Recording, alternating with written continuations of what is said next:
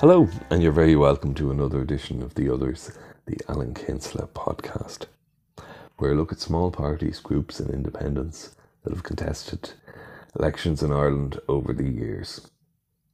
This week it's the turn of James Clarke, who ran as an old IRA candidate in the 1944 general election in Laois Offaly. I'll give a background to the old IRA, who they were, what their aims and objectives were, as well as coverage of Clarke's campaign itself and what he was after. Thanks to everybody who subscribed to the podcast. If you haven't done so, please do. And if you'd like to leave reviews, share any episodes you liked on social media and so on. Thanks especially to those who've subscribed to the Patreon to support both the website and the podcast. It's patreon.com/electionlit. If you want to contact me, I'm electionlit on Twitter, Irish Political Ephemera on Facebook, irishelectionliterature.com is the website, and irishelectionliterature@gmail.com is my email. Thanks. The old IRA, or National Association of Old Irish Republican Army, was established in 1934, in February 34, by a chap called Tom Crofts, Florence O'Donoghue, Liam Deasy, M. Donegan and others. Membership was open principally to those who served in the Irish Volunteers, Irish Republican Army and Fianna Éireann from 1914 to 1924 and their supporters, and amounted to over 4,800 people by 1936.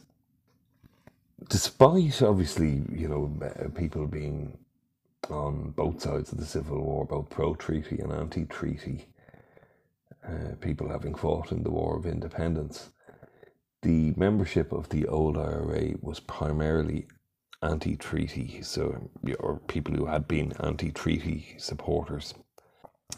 And thus, by its very nature, both the membership and the organisation itself had close links with Fianna Fáil.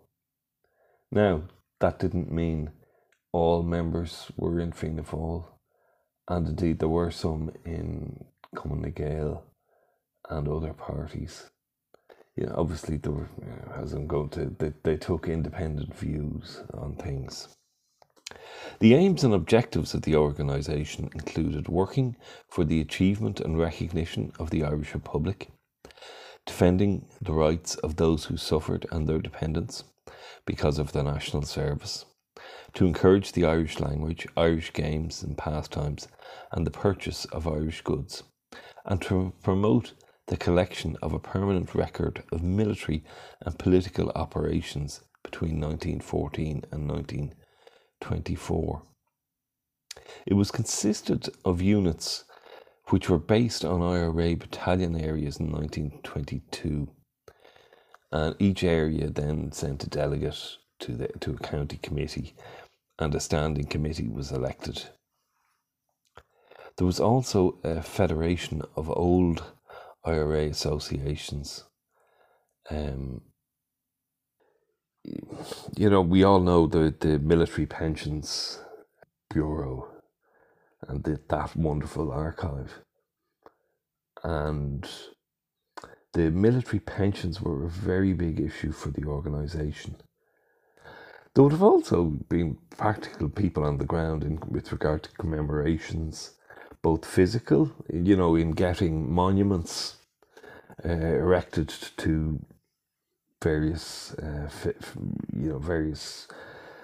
happenings during the War of Independence,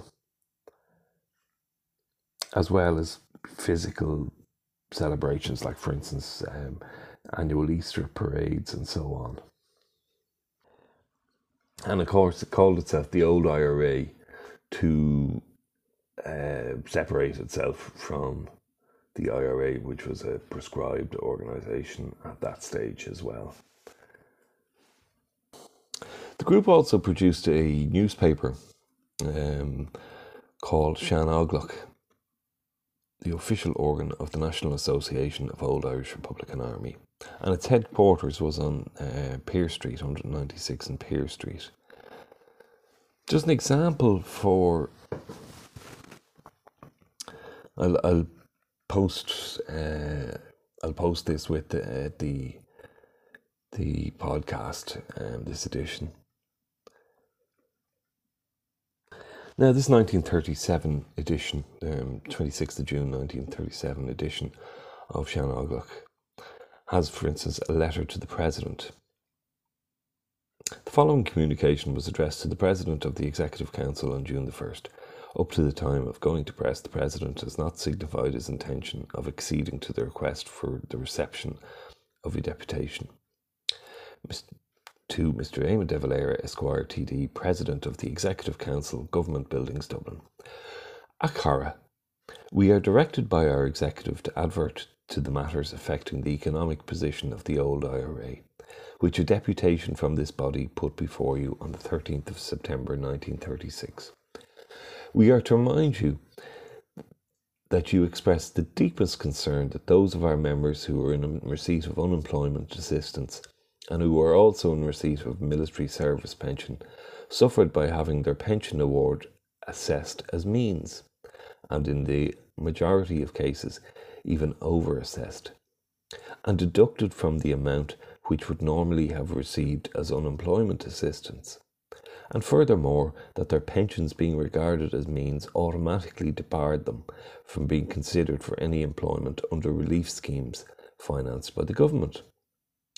We are also to point out that a deputation subsequently waited on Mr. Aiken and submitted a number of amendments to the Military Service Pensions Act 1934, which in their opinion would go some way to remove the national disgrace of old IRA men being condemned to live in semi-starvation and seeing their families wasting away. Nothing has since been done to prevent the families of comrades of yourself, Mr. Aiken, and other members of the government, and following that of Paddy Flanagan, of your old battalion, to relieve whose distress you yourself have doubtless contributed. We therefore ask you to give your personal consideration to the suggestions regarding preference for unemployed old IRA which have already been submitted, and to some further suggestions which in the opinion of our executive would expedite the treatment of military service pensions and are desirable from a national standpoint.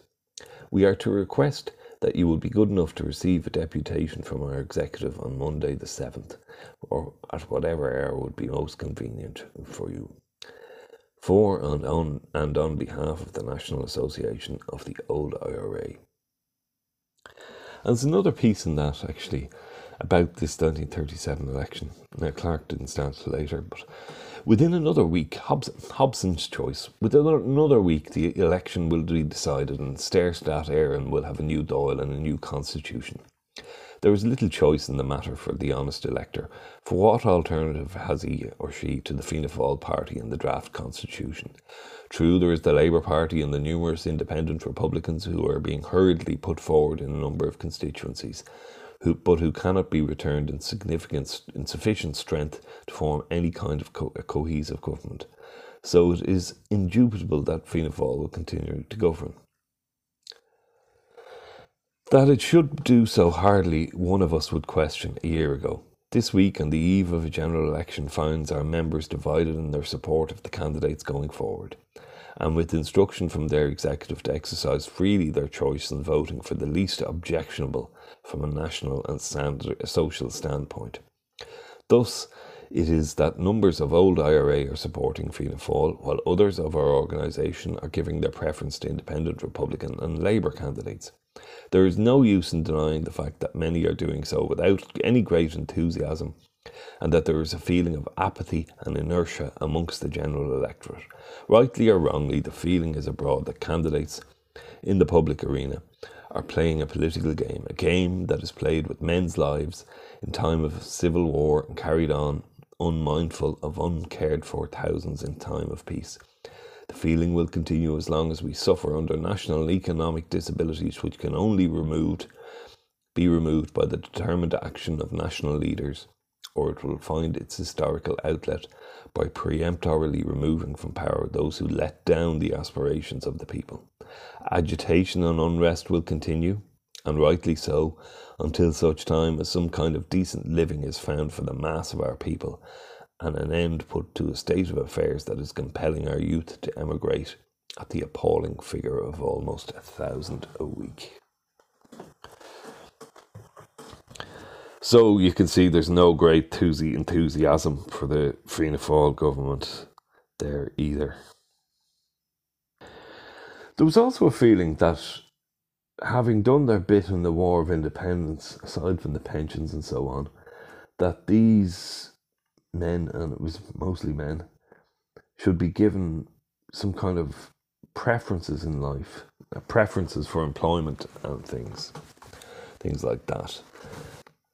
For instance, you would find reports of old IRA meetings, and for instance, the division of local estates by the Land Commission given to public officials, shopkeepers and large farmers. But none of the old IRA people were looked after, even if they were evicted tenants. Another resolution I read of was to have the old IRA men employed at the coming elections as presiding officers and poll clerks, and to see they got preference in all works subsidised by the state or local bodies. So you see there that they're looking for, basically to be looked after, and this didn't seem to be the case. And although they weren't political, for instance, in this 1937 election, in some parts of the country, there were calls for a boycott of the election by old IRA members because of the way the government had treated them with regard to the military pensions, which I mentioned earlier in the letter to De Valera that they had sent. So they weren't, while they were an independent organisation, they certainly weren't above politics. Now, in 1944, we read about the candidates for Laois Offaly. A convention of the Old IRA Association held in the Foresters' Hall on Sunday provisionally selected Mr. T. Fleming Laois as their candidate, and a convention of Old IRA at Mountmellick selected James Clark Tullamore to contest the election in their interests in the constituency of Laois Offaly. As it happens, Mr. Fleming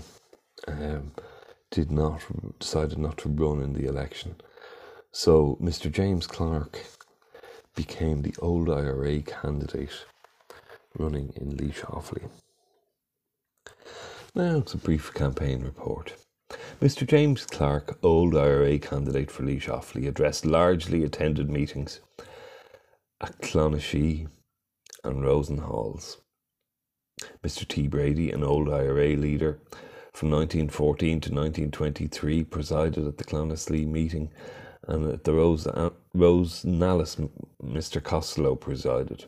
The speakers included Mr. Seamus Malone and Mr. J. Lloyd, who both outlined the policy of the candidate as that of Tone, Emmett, Mitchell, Rossa, Pearse and Bruha. Tribute was paid to Mr. Clark's record in the IRA from 1914 to 1923 and his subsequent activities in the national interest. His first step in the Dáil, if elected, they pointed out, would be a proposal to admit Northern Ireland representatives to its deliberations. A special appeal was made for the support of the women and youth of the constituency. Mr. James Clark, Old IRA candidate, enjoys a splendid national record. Arrested in March 1916 by British forces and court-martialled, and again in 1918 he served a sentence of 6 months in Belfast prison, taking part in the jail strike there under Austin Stack. In 1920 he served in the No. 1 Offaly Brigade Active Service Unit, and British forces burned down his business premises in November of the same year. In 1921 he was arrested and interned in Ballykinler camp. As a member of Tullamore Urban Council, he voted against the treaty in 1922. At his election headquarters in Tullamore, Mr. Clark has the work of many young volunteers, and it is generally felt that the youthful voters will rather rally considerably to his support on election day. An address to the electors of Laois Offaly from James Clark, old IRA candidate. People of Laois Offaly, in coming before you as the standard bearer of the old IRA, I do so as one true to its aims and ideals, as one who has been for 31 years intimately associated with the national movement, as one who is unselfishly determined to cherish the national tradition as epitomised in the immortal words of Pádraig Pearse. Ireland not free merely, but Gaelic as well, not Gaelic merely, but free as well. I have succeeded in reuniting in a common bond of brotherhood the members of the old IRA, those of my true and tried comrades since 1913 who have survived. They have been sundered since 1922 and have been made pawns in the game of politics as played by placemen. In asking for your support in this election, I am not doing so on merely sentimental grounds, and accordingly I place before you what my policy is and what my programme shall be if you return me to the Dáil. I shall immediately raise the partition issue and propose the admittance to the Dáil of the elected parliamentary representatives of the 6 lost counties as provided for in the 32-county constitution of our era. I shall do everything in my power to preserve and foster the national language, literature and games, and every element of national custom which tends to Ireland's welfare and our absolute and distinct nationhood. I shall urge the completion of land purchase and the final abolition of absentee landlordism by legislative enactment to end the ground rent scandal in the towns and villages and make every family secure in the unconditional ownership of the home. I shall advocate educational reform, and that includes not only trying to secure the fullest opportunities of educational advancement for every section of the community, but a commensurate return for the teachers. I shall advocate that respect for the national flag and the national anthem commence in the schools, and to ensure therein a spirit of nationality and lasting respect for the sacred memory of the dead. I shall urge that the proclamation of 1916 be read periodically. I shall endeavour to have amended the Military Service Pension Act so as to do simple justice to those who have been rejected or unfairly treated. I shall likewise work for the abolition of the means test, whereby thousands of applicants for the OAP are most unjustly deprived of it. I maintain, and have always maintained, as one who has had personal experience, that there should be some recognition for the patriotic people who sheltered and fed the members of the old IRA, and who contributed so generously to the success of the fight for independence, and I shall work towards securing that recognition.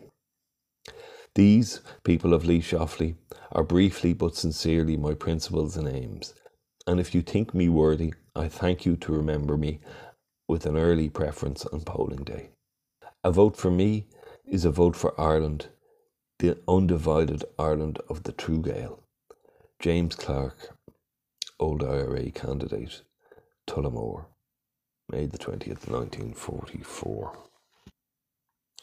Now, interesting there, he's mentioning the Military Service Pension Act and the means test. Something then here, this is 1944. I think the thing had been in there in 10 years in place, and still nothing had been done about it, despite the appeals to Dev from the old IRA that I mentioned earlier in 1937. And obviously they had been pressurising De Valera for years on the issue, and nothing had been done. And this was in part the reason why James Clark was running. So it was with great hopes that Clark and his organisation approached polling day in 1944. In June 1944. However, when the votes were cast, Clark polled 1,378 votes, just 3.07% of the vote. Relatively quite disappointing when there was a result. But I suppose despite everything, voters were probably looking to the future rather than the past. Now, there was other old IRA candidates over the years, but none of them, were kind of official old IRA candidates that I know of, like Clark. Thanks for listening. If you haven't subscribed to the podcast, please do. If you like the episode, share on social media, etc., etc. Tell your friends about the podcast. Thanks especially to those who subscribe to the Patreon at patreon.com/electionlit. Thanks.